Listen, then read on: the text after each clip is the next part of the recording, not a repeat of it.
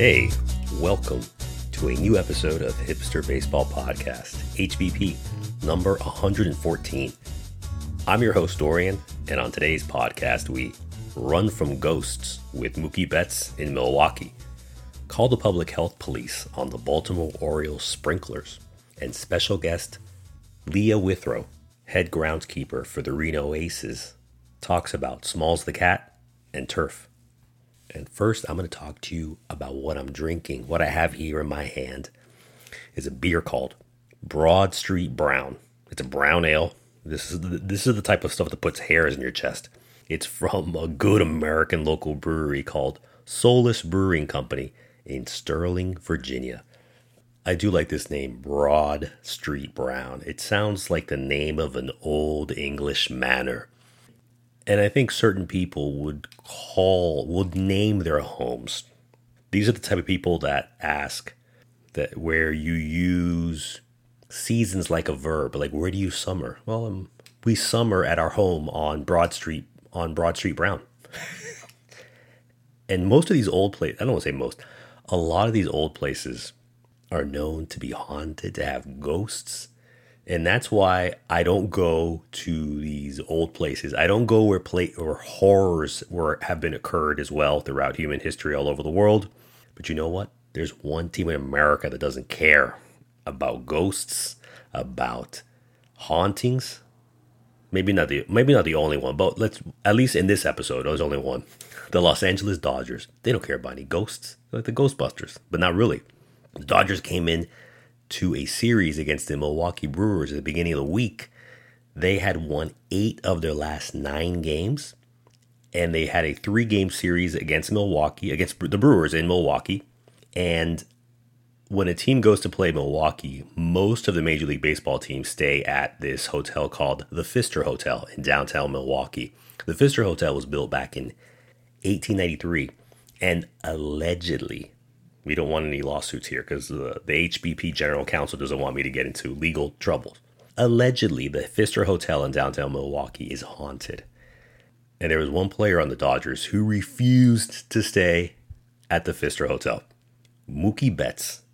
He was like, just in case there's any ghosts, I'm not staying at the Pfister Hotel in Milwaukee. He booked himself an Airbnb with a couple of other friends and stayed there for the 3 nights as opposed to staying with his teammates at the Pfister Hotel. I think it's pretty funny. And to celebrate Mookie Betts helping Airbnb, I guess, I don't know, I'm going to have a drink. Hold on. But Mookie Betts later said that he doesn't totally believe in ghosts. Not to take any chances, he was like, I'm not staying there.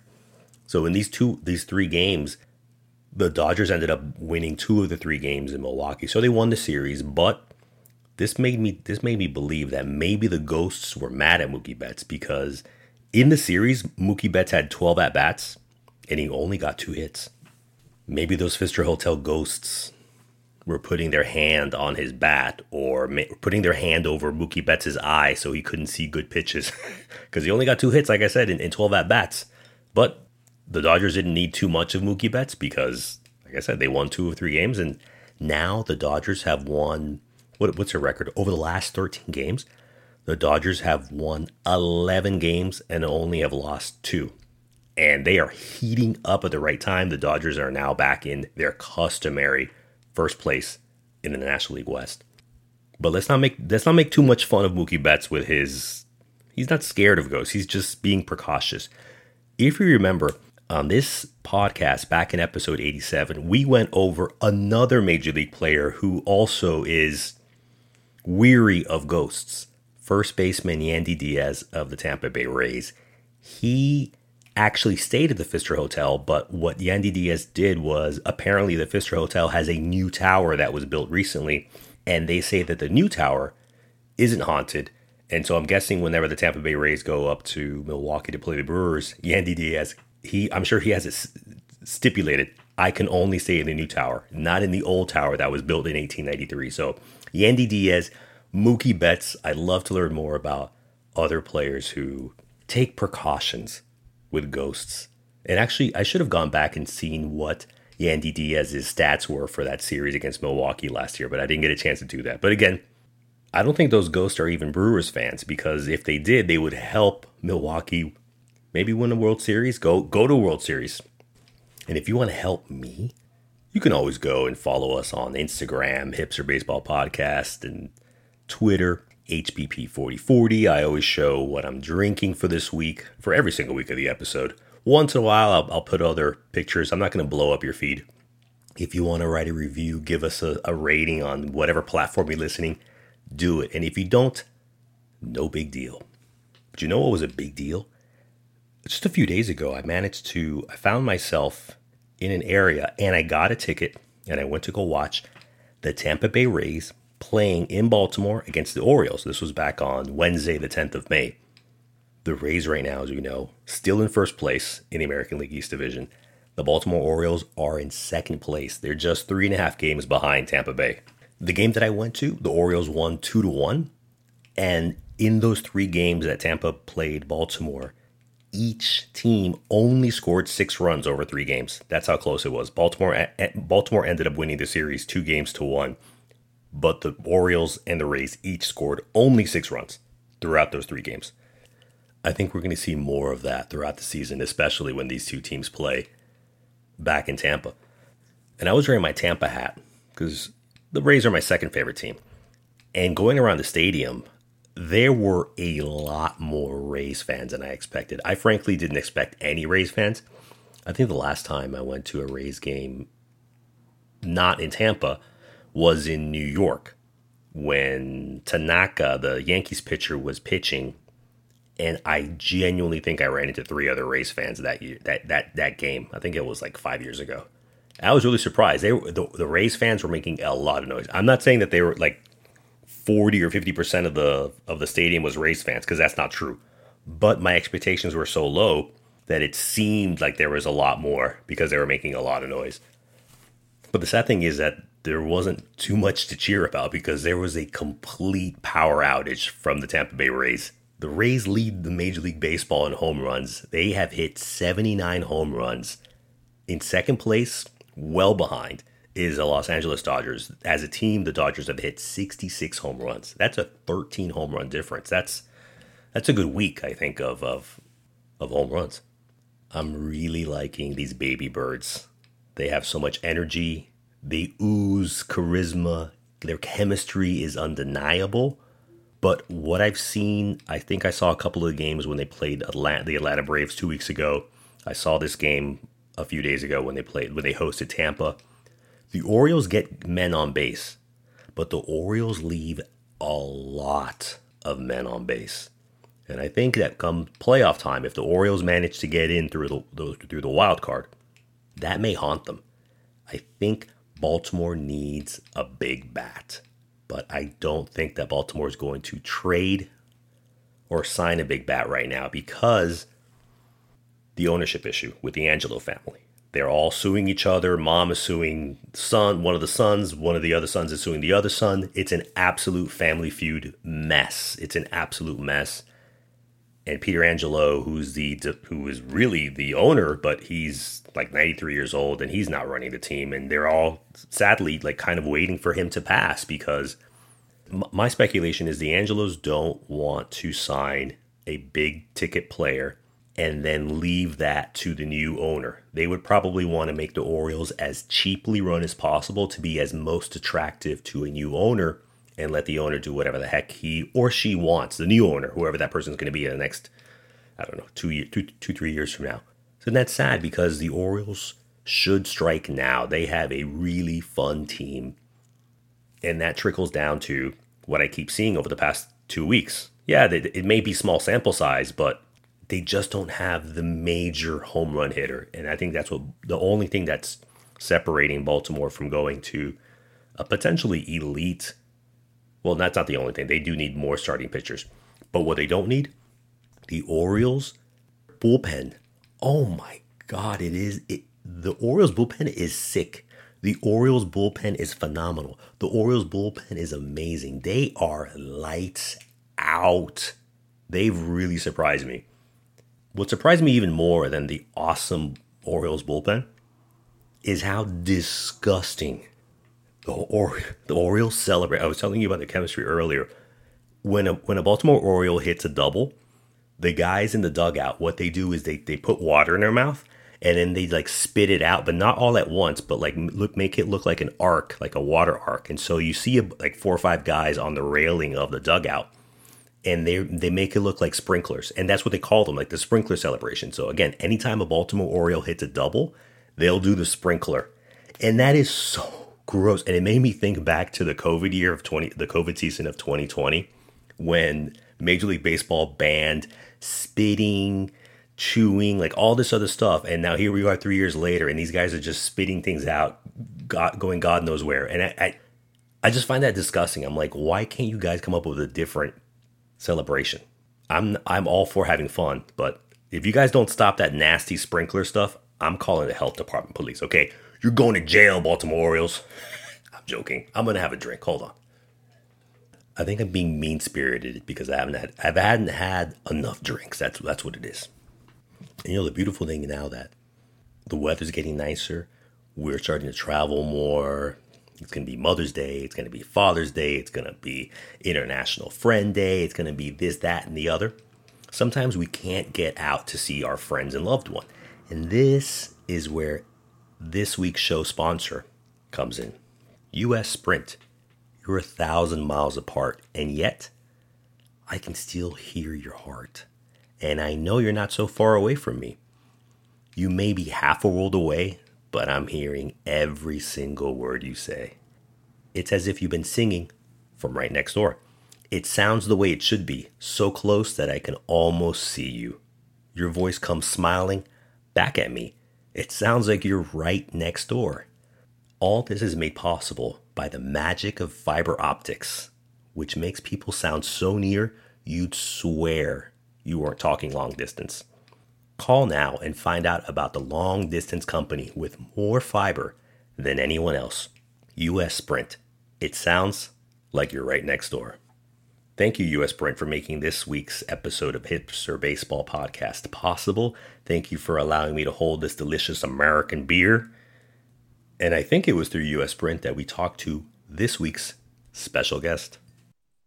This week's special guest is Leah Withrow, who is the head groundskeeper for the AAA minor league team, the Reno Aces. Leah, welcome to Hipster Baseball Podcast.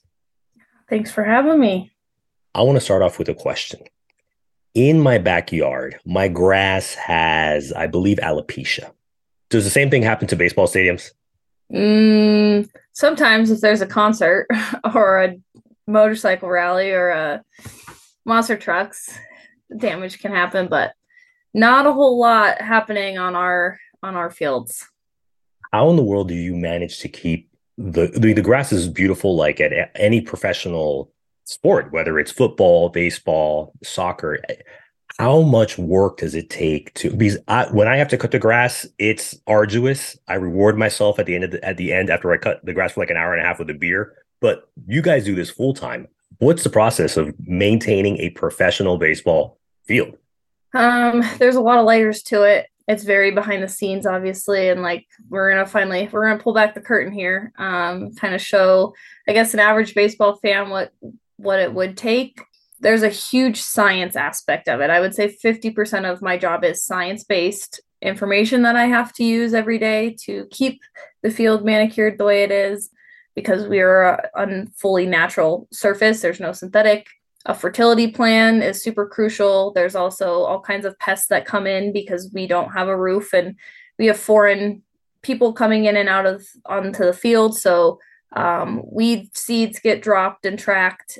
We get insect issues. We are right along the river here in Reno, so we have squirrels and geese and skunks and all kinds of other wildlife that like to eat the grass. So there's a pest management aspect to it. There's a biology aspect of it. There's a chemistry aspect of it. And then obviously you guys get to see the art aspect of it and getting to see the beautiful designs and the aesthetics that kind of are the frosting to the cake. And what I went to school for was to learn how to bake the cake and then make it pretty afterwards.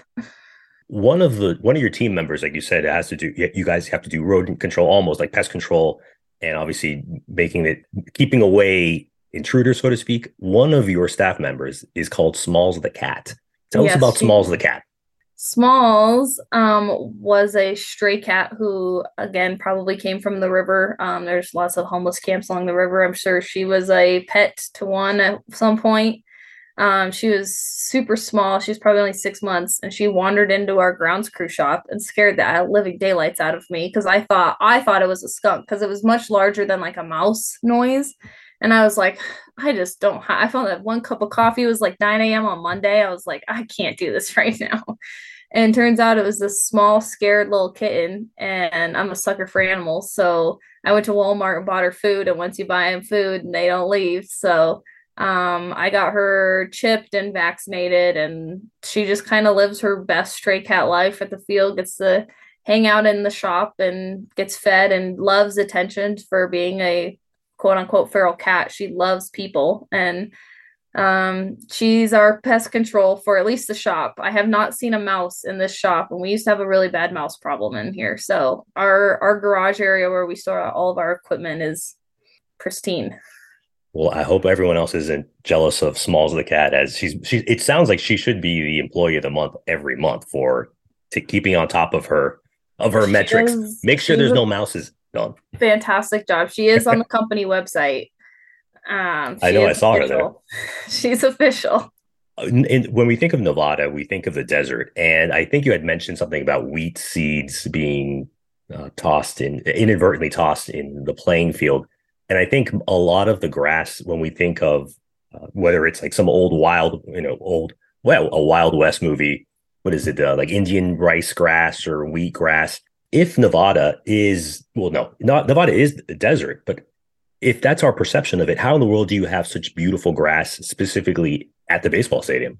It doesn't seem like it's a natural species in Nevada. I mean, we live very differently than most of the state because we are at elevation. So we're about 30 minutes from Lake Tahoe, and we're at about 4,500 feet above sea level. So unlike most deserts that are at sea level or only a little higher, we see quite a bit of a temperature drop compared to the rest of the state. So we might get into hundreds, like for a week in the summer, but for the most part, we stay in the 90s. And then because we are at elevation, our temperature dips at night, and that's what gives the grass the recovery time it needs, because the grass does all of its growing during the day, and it's exhausted from using all that sunlight to convert it into energy and then getting worn and torn from a baseball game. So at night is its recovery time, just the same as you and me need to go to bed and let all of our body reset itself. The grass needs that as well. When you're at high temperatures at night, sometimes that can stress grass out. So thankfully, because we are at that elevation, our temperature dip into like the 50s at night is where it thrives. So we do really well here in our little bubble of the desert or high mountain desert. I'd never thought about that. That's really interesting. How again, it's a living organism, grass, and I just never thought of it being exhausted, as you said. I just thought that grass was like just churning 24 hours a day, because obviously in the summer, when depending where you live, there's a lot of rain, there's a lot of sun. I mean, those suckers are growing like crazy. We do use what's called like a plant growth regulator, just to keep it from growing so much, because we'd be mowing, I mean, bales and bales of hay almost sometimes during the summer. So we use something just to try to control the rate of growth, because sometimes it is unmanageable during a baseball season. We do mow every single day when the team's in town, because it needs to be at that pristine cut, that nice level that all the players are expecting. When the team's out of town, like this week, we would mow about every 2 days and just let it grow and do its thing, kind of grow into those wear spots, let it grow out of any damage, all that kind of stuff. You're originally from the Reno area, and you had said you went to college to study, as you said, the baking of grass. I think you mentioned it. How was it going from the Nevada Reno area going up to North Dakota State and then basically coming back? How is that a blessing that you're able to come back and live relatively close to, I guess, where you're originally from, and to do an awesome, a really cool job, I think, to basically maintain the playing field of professional baseball players? Yeah, I knew I grew up in a small town south of Reno, and I knew I needed to go. There was other things outside of my little tiny town of 5,000 people, 4,000 people. So I was like, I needed to go see and do something else. North Dakota, I don't, that was the best option I had, I guess, to go see the quote unquote world. So I went to the tundra and I honestly enjoyed it. I love the people in the Midwest. They're just a different breed. It's just life is so simple up there. They're so kind. Like I truly enjoyed my time in North Dakota, but I enjoy 30 above winters way more than 30 below winters. And so I needed to go further south, and it worked out great to be able to come back home and be close to family and be close to friends and still get all four seasons. Like I still love to ski. I'm a big skier, so close to growing up next to Tahoe. That was one of my favorite things. So getting to enjoy winter instead of just hide for 6 months has been much nicer. Now you're making me curious about actually studying grass. Is when we imagine when we think back into high school in chemistry class, we had to wear the goggles. We were putting potions and lotions in little tubes. We went to biology class. We were using microscopes to see one and two cell organisms do their wild thing. What do you do when you're actually studying at the college level, like grass? Do you just go to the quad and pick grass out by the chunk and use the grass like a toothpick? Like how do you study that? I'm trying to imagine the We're hands-on not hanging experience. out in the quad, that's for sure. It's a little cold for that up there, but we did have many greenhouses. It's a big agricultural college just because there's so much farmland up in North Dakota. So there's a lot of greenhouses and a lot of horticulture, plant studies. I minored in crop science just because there was so much overlap in our classes. I only had to take one extra class to get the minor, and I said, why not? So we did spend a lot of time. So every class I had is there was a lecture and a lab when it came to turf stuff. So or field stuff. So every time I had a turf management 101 where you would sit in class and you'd learn the height of cut for each type of grass and being able to identify 30 different grasses and being able to identify all these weeds and pests and things. And then there was a lab that countered it so that you could be hands-on identifying those things, not just looking at pictures on slides, which was super nice. It was a very hands-on program. It is crazy when I would be like, you'd be sitting in your normal general freshman English class and they make you go around the room and where are you from? What's your major? And I have to say my major, and everyone's like, is that a thing? I didn't know that people went to this school for that. I didn't No, even know there was a major for that. no one thought that you were trying to make a marijuana joke. Yeah, I mean, we as field managers use turf synonymously with grass. I know most of the general public assumes turf is just artificial turf. Right. So we use turf to talk both. So when I'm saying turf management is my degree, it actually means both synthetic and natural turf. So we just our slang, I guess, for turf would just be a natural turf or a synthetic turf. Both are grass. I don't know. Where does this love of wanting to grow up and be a field, I don't know the correct terminology, but obviously you're a groundskeeper, you're the head groundkeeper now, but the love of grass to be like, I want to study it. It's like running through the field barefoot, going down the hills and tumbling down like little kids do. No, I mean most people like think there was like a magic moment, and it was more like I was a senior in high school who didn't know what I wanted to do. Like most seniors in high school that are like, I'm 18, I just am able to vote and like not raise my hand to go to the bathroom, and you expect me to pick what I'm supposed to do for the rest of my life right now? I'm like, okay. I did know like I love sports. I grew up playing soccer. I love being active. Like I was a part of multiple sports. I love being outside, like growing up in Tahoe. Like we hiked, camped, fished, biked, skied. Like being outdoors was my whole life. So I knew I wanted like a hands-on outdoorsy job. I just didn't know where that was going to fall. And when I toured North Dakota State as a junior in high school, I kind of just saw that as a major option. And I was like, that's kind of interesting, and met with their department head. And he's a super nice guy, ends up being my advisor.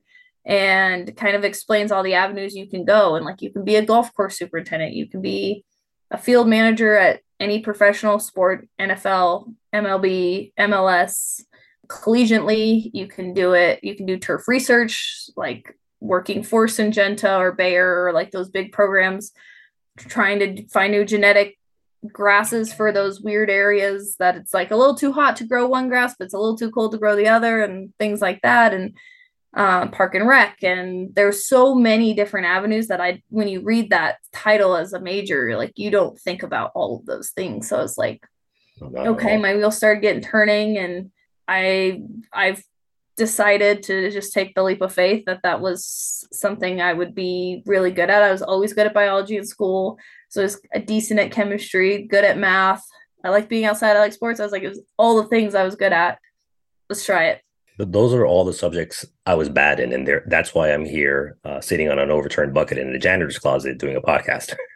But That's but okay. the more I think about it, you're absolutely right. You are a chef. You are a star baker that we would watch on Food Network, because every single day you have customers coming through, customers being the Reno Aces or whoever their opponent is. You coming into the restaurant, your restaurant is the field. They partake, they enjoy it, they leave it a mess, and you have to do it all over again. And Yep. every day you're being reviewed. I love the analogy you made there. Continuing on the creation that you and your team have to do every single day. What's obviously you have these athletes out in the outfield weighing 200 pounds, they're wearing cleats, they're ripping up the turf sometimes. But beyond that, what's like a pet peeve of like a head groundskeeper like yourself? What players or someone else does? You're like, don't do that. That's not good for the grass. Like something There's so many. outside of There's so normal many. How much time do baseball. we have? Give There's me so give me many. two. Give me two of your biggest pet peeves of what people do with their grass in the outfield. My biggest number one is like shortstops and second basemen that stand on the back arc, like on the edge of the grass. Right now, at least at the AAA level, I think in all of minor league, I'm not sure major league, but all four infielders have to have both feet on the dirt when the pitcher sets. And then they can move back if they need to. But that's a huge groundskeeper rule. Love that rule, because my back arc, our shortstop, just absolutely destroys that back arc area. And like I get, he's trying to set himself up to be able to field the ball correctly. I understand he's trying to do his job the best he can. But the edges of the field are the hardest to grow. Like it's so hard to grow that perfect edge. And when you're standing on it all the time, I can't grow it. That's That number one. And pitchers that walk off the mound to catch the ball, because I'm like, you trust your catcher to throw a guy out at second, but you don't trust him to throw the ball back to you on the mound. Just stay on the mound. You don't have to walk to him, because the front of the mound, you always see like where in front of the mound. And it's yeah. just a nervous tick that they do. But I'm like, stop. Speaking of the pitcher's mound, I actually was watching a Reno Aces game because they showed it on like MILB.TV. I don't know, like 4 or 5 days ago, and and it was just pure coincidence. Like, oh my god, I'm gonna speak to you in a few days. But speaking of the pitcher's mound, the back part of the pitcher's mound where they keep that mat to help the pitchers clean their cleats off. Yeah, cleat cleaner. Is there a way that we could maybe build like a hatchet back there? Because like if the pitcher's getting bombed and they don't want to walk all the way back to the dugout, maybe they just like come out like a submarine. They're like, A goodbye, chute. everybody. I just had the worst. Or maybe if the pitchers leave like kind of like a pouch back there, maybe like for some gum, some raisins. Has anyone ever have Before, thought about that? well, before the pitch clock, that would have worked. Now he only has 19 seconds to Good point. figure Good it out, point. so he doesn't have time to eat raisins. Well, all right, whatever. Scratch my idea because that was I was thinking about that. Like I almost see it as like underutilized space, the back of the pitcher's mound, because that's hardly ever. It's hardly ever Yeah, used. my assistant has taken it upon himself to make that his canvas. We do a lot of different cool logo designs for like special event nights, or just our basic Aces A. We'll fancy up sometimes, and it makes it a little bit less weird just to have that back spot so plain. I know a lot of major league teams sell it as like ad space. We can't at the minor league level, so my assistant is way more artistic than I ever will be, and I just let him use it as this little coloring book. All right, here's my last suggestion for the back of the pitcher's mound. Build a hatch and have Smalls the cat come out in the middle of the fourth inning. And the game is if one contestant from the stadium manages to catch a Smalls, they win season tickets for the rest of the season. Because you know they're not going to be able to catch Smalls the cat. No, but then and it's very I'd have to entertaining. try to chase her down to get her back in there. That's true, man. I thought that these were good ideas, but yeah, they may be funny in my mind, but not funny, not I want to be practical. on ESPN, but I don't want to be on ESPN for having a cat run across the field. That's my worst nightmare. That would be pretty cool to be on ESPN for some reason. But Not that one. you said that you loved. Obviously, you told us that you were a big outdoors, because you live in Lake Tahoe. But where originally does your baseball fandom or your interest in baseball come from? I honestly don't know. We watched sports all growing up. My dad always had some game on of some kind in our house. So depending on what season it was, we were always watching some sport. I know my neighbor when I was really young, she was a huge Boston Red Sox fan. She was an older lady, retired couple that lived next door to my parents. And when my mom just needed to run to the grocery store real quick without kids, she'd just drop us off next door and we'd sit and watch the Boston Red Sox game. And I used to think like, I mean, I thought it was cool as like a 5-year old, but like as a 5-year old, you're like, I want to watch Teletubbies, I want to watch baseball. But like she made us sit there and watch it, and I guess it just like subconsciously was ingrained in me. I think from a field manager perspective, because like as I was going through school, I wasn't fully set on baseball. I was working at the university, so I was working for North Dakota State Athletics, and I was working on soccer and football and practice football and baseball and softball and track and field. So I got to like work on all the different fields, which was awesome learning experience just to see what I liked and what I didn't like. And I just like the way all the surfaces have to work together in baseball. It's so much more than like soccer or football where it's just like it's grass. Yeah, there's a lot of painting and other stuff involved. Trust me, I have no jealousy on my NFL counterparts because I know the work that they put in, but I love how the warning track is a different material than the sideline grass. That has to be a different material than the baseline. That's a different material than the pitcher's mound. So like there's so many different parts to a baseball field that all have to synchronize together to play perfectly. And like I love the science behind that. I love the artistic behind that. I love like the challenge of making them all have to work together. Hence why I was a little late today, getting those edges right. We don't have bad hops around here. It's not allowed. It is very artistic, as you said, just because of the amount of variety that you work with. As you said, working for the AAA Reno Aces, all the players on Reno Aces on the team and as well as the visiting team, they are theoretically one step away from the majors. And the Reno Aces being part of the Arizona Diamondbacks minor leagues system, which is a very strong. You've seen really good players go through, and they are a couple of really good players that are eventually going to go play for the Reno Aces in probably about a year or so.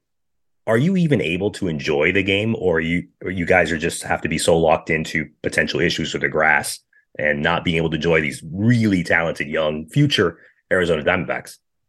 Groundskeepers watch baseball games differently than every other fan, whether it's my field or just like watching an MLB game on TV. Like I was just walking through the front office to grab my mail, and they had a Mariners game up or something, and you could tell they had just had a concert because there was like fading along like the back arc by third base where like a stage would have been. And I was like, oh, they must have just had a event or something. There's flooring right here, and all of our ticket sales people are like squinting at the TV like, oh yeah, I guess. And I'm like, only like a groundskeeper. That's the first thing I'm watching. I don't even look at the score. That's Like really I'm cool. looking I'm to going to see look how for the that field now. looks.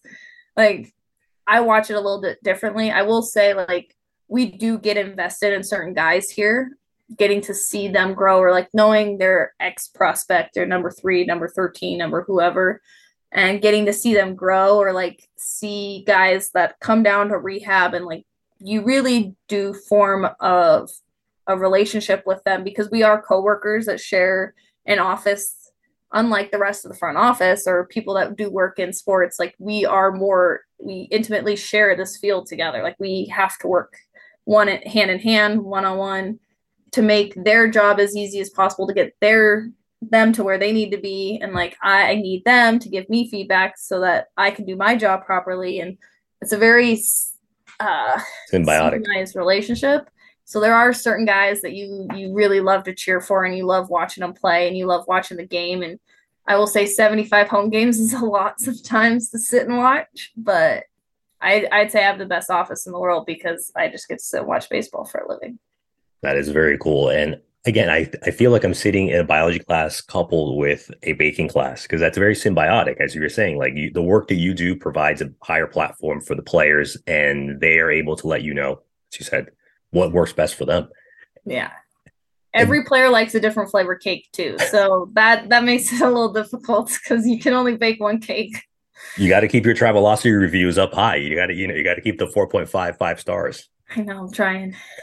Keeping in the minor league system, obviously, is let's say that for one day, we're going to take you away from the Reno Aces as a head groundskeeper and make you the czar, or in this case, you would be the Zarzenia of all of minor league baseball. What's one or two things that you would like to see implemented in the minor league, whether it's the game, the way it's run, the way the fields are maintained, anything you want? One or two things if you were the Zarzenia of minor league baseball. Boy. I think the one thing that we can really pull back on is like, this is just the angsty groundskeeper in me, is like the in between inning games that they do on the field. And I know that they have sponsors that With pay for Smalls them the to cat. do With Smalls musical the cat. chairs and like do the sausage race and do whatever. But like, can we not? You're in my way. This is obnoxious. You're on my field. Get off the grass. Like that stuff is like stupid, petty groundskeeper in me. But I'm like, I know the fans love it, but I hate it. You can only watch the race and aces so many times. Is there anything else that you would potentially improve? I don't want to use the word change, but I improve. would say I would implement a stay on our schedule, like a permanent structure of our schedule staying the way it is, because of COVID, we had to limit travel. The guys couldn't just travel for 3 days and come back and go and come. So minor league baseball now runs on a 6 games on, 7 days off system. So they're home for 6, they're gone for 6, and Monday's a universal off day. So guaranteed players, staff, whoever gets Mondays off, which is fantastic. I love that. And they're here for 6. Now a 6 game homestand can be long, but then they're gone for 6, which is great. Gives me all the time I need to reprep the field, get my fertilizer out, put in the new pattern. They host their special events or whatever on the weekends or do whatever, but it gives me the time I need to do what I need to do and put out a better product because of it. So like I would put a permanent stay on the way that our schedule is structured. It's the guys love it. It's way less travel for them. I love it. I get way more done. We get a universal off day. Everybody wins. And no one wants to work on a Monday anyway. That's true. With all the changes that started with the minor league, who knows if baseball will go through the same thing? Although, yeah, who knows? I don't know, but that's a good point. It made way more sense. It's way easier on everybody. I mean, big fan. Less carbon emissions with the jets and everything. That too. I've really enjoyed this conversation because now every time you talk, a curiosity pops into my mind. The Reno Aces, the stadium is open air. But if it was enclosed, and there are a handful of Major League Baseball teams that have enclosed stadiums, would that change maintaining the field that much? It can. I do know. I am friends with a few of the head groundskeepers, and I did an internship for the Brewers for a summer as well, and they have a retractable roof. I also know Arizona has a retractable roof. Now that they have synthetic, it's not as big of a deal, but I know a lot of those guys had a lot of shade line issues. So there's more shade on the field than sun a lot of the time. So they had to purchase grow lights. So they have these huge structures that have to be hauled in on tractors that are grow lights basically. And they sit in for the sun, I guess, in the areas where the roof kind of overshades and they don't get as much sun during the day. There's like peak summer, think in Milwaukee, we would only get like 2 to 3 hours of full sunlight where the whole field got sun, which isn't a lot for the grass. So you have to kind of make up for those losses with something else. I love the retractable roof because when it rained, I didn't have to pull tarp. So I'm not mad about it at all. But there are some things you do have to implement to be able to balance out the shade issue with the roofs. That's something I hadn't thought of until a few moments ago when I was talking to you. I think wondering how the groundskeepers over at, like I said, the indoor stadiums maintain their turf. Here's my last turf question. Is your turf at your house absolutely immaculate? I live in an apartment, but So the answer is yes, because the answer is not no. No. I will say, during COVID, I did like build a really nice garden on my balcony in my apartment because I love garden. I love plants. Like I have a minor in horticulture as well. So like I learned how to grow all the things. And when I came back to work in 21 for that first season as a head groundskeeper, I just did not have time to maintain it and it all died. So I just brought it to the field The and I evil replanted irony, everything. evil And so now I irony. have a garden at the field because I'm here more than I'm at home. So it actually gets taken care of. That is funny. I wouldn't have thought that, but yeah, it's yeah, you're right. I mean, there's only so much you can do. It's just like the chef going home. Like the last thing you want to do is cook. It's like they'll have like their partner cook or just Yeah. order something, order out. I enjoy looking at other people's yards, like if I'm going on the walk with the dog or whatever, but I'm good with just my 2.5 acre lawn out back here. It's more than enough for me. Hey, here's my last cat question. I'm a big fan of cats. Where does Smalls live? Does she have a little shed, a little house, or she just like sleeps in the bleachers or what? No, she stays so inside of our grounds crew area in our garage where we park all of our equipment where my office is and stuff. She pretty much is sequestered here is where she sleeps at night. We lock her in just because we do have critters that like to come in and eat the cat food, so she gets locked in at night. But she's got a bed above the fridge in the break room. She's got a bed on the shelf above all of our paint. She's got a bed in my office. She's got plenty of beds. She prefers to sleep on my keyboard, but Why would she ever quit that job? Because I mean, no, you she guys will are giving never her leave. She literally fantastic lives the employee, best life possible. all She those just perks. comes and goes during the day. I don't know what she does during the day. She goes and wanders around the ballpark and does whatever she does, but she always comes back when she's Yeah, called and she gets her food at night and she's happy as could be. She gets all the attention from everybody. Our bullpen guys have to use our bathroom during a game. There's no bathroom in our bullpen, so they come in and they see the cat and they get all excited. And so she lives literally she won the stray cat lottery for yeah. sure. That's I love hearing that. If I make it out to Reno, I'd love to go to see a game and also give some head scratches. So You're little always Miss Smalls. welcome. And she would love it. We keep talking about food, baking, chefs. I love highlighting, especially if like you said, like I love traveling as well for baseball games. If someone were to make it out to Reno, what's a good local place that you like? Whether it's good cup of coffee, the food, place for a drink. What's a good local place that you like? One or two places that you enjoy in the Reno area. If someone were to go out there and see an Aces game. I would say two places. Two of my like most favorite places would be for breakfast, brunch, or lunch. Two Chicks is phenomenal. It's unreal. They got the best breakfast in town for sure. And great brunch, great mimosas, would recommend. If you're that person, I am that person. It's got kind of a Hispanic twist and it's all very natural and organic foods and it's super good. And then for happy hour and dinner, there's a bar in the parking garage, catty corner to the stadium. It's called Mellow Fellow. That's kind of our local watering hole because it's literally on the way across from the stadium to go get your car. Like it's hard to not stop at the bar and get a drink after work. And bartending staff's great and their food is really good. Their dinner, their burgers and sandwiches are so freaking good. I'll go back and write those down. Leah Withrow, I want to thank you for joining us. I want to remind everyone you are the head groundskeeper, and I believe one of very few female head groundskeepers in all of professional baseball. So congratulations on that. I didn't want to skip over that. If you want to take us away and let us know where they can see some of your work, either in person at the stadium, follow the social medias, whatever you'd like. Yes, please come to a Reno Aces game and see it in person. That's obviously the best way to see it. I would say if you are really interested in like groundskeeping things and like weird niche world that is groundskeeping, my Twitter is the place to be. Groundskeeping Twitter is a whole weird wormhole if you want to go down. And it's at Leah Lou, LEAHLOU 2, the number 2. That I tweet about our field as well as like seeing other people's fields, the late debate about artificial versus grass in the NFL, all that stuff. If you're into that, otherwise just fun like mowing videos or on my TikTok.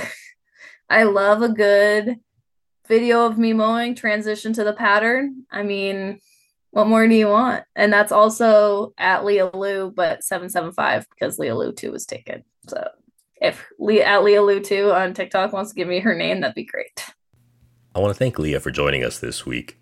I also want to thank our loyal listeners from every week and welcome in some new listeners from Tashkent, Uzbekistan. I've always, no joke, I've always wanted to go to Uzbekistan. I've heard it's phenomenal, even though it's on the other side of the world. But before I go, I probably have to use US Sprint to call someone there to be a tour guide for me. Then, I want to thank someone from Oviedo, Spain, Statesboro, Georgia, Caddy, Texas, some town called Canton. I don't know if it's in Michigan. I don't know if it's Ohio. I don't know if it's in Georgia. But thank you. Burlingame, California. Boonville, Mississippi. A town called Maywood. I don't know if it's California. Maybe it's in New Jersey. And I also want to thank someone from the country Benin. No idea where it is. Again, I would remind you people, I don't know who you are. I only know where you're listening from. Let's get together next week for a brand new episode of HBP, Hipster Baseball Podcast. Bye.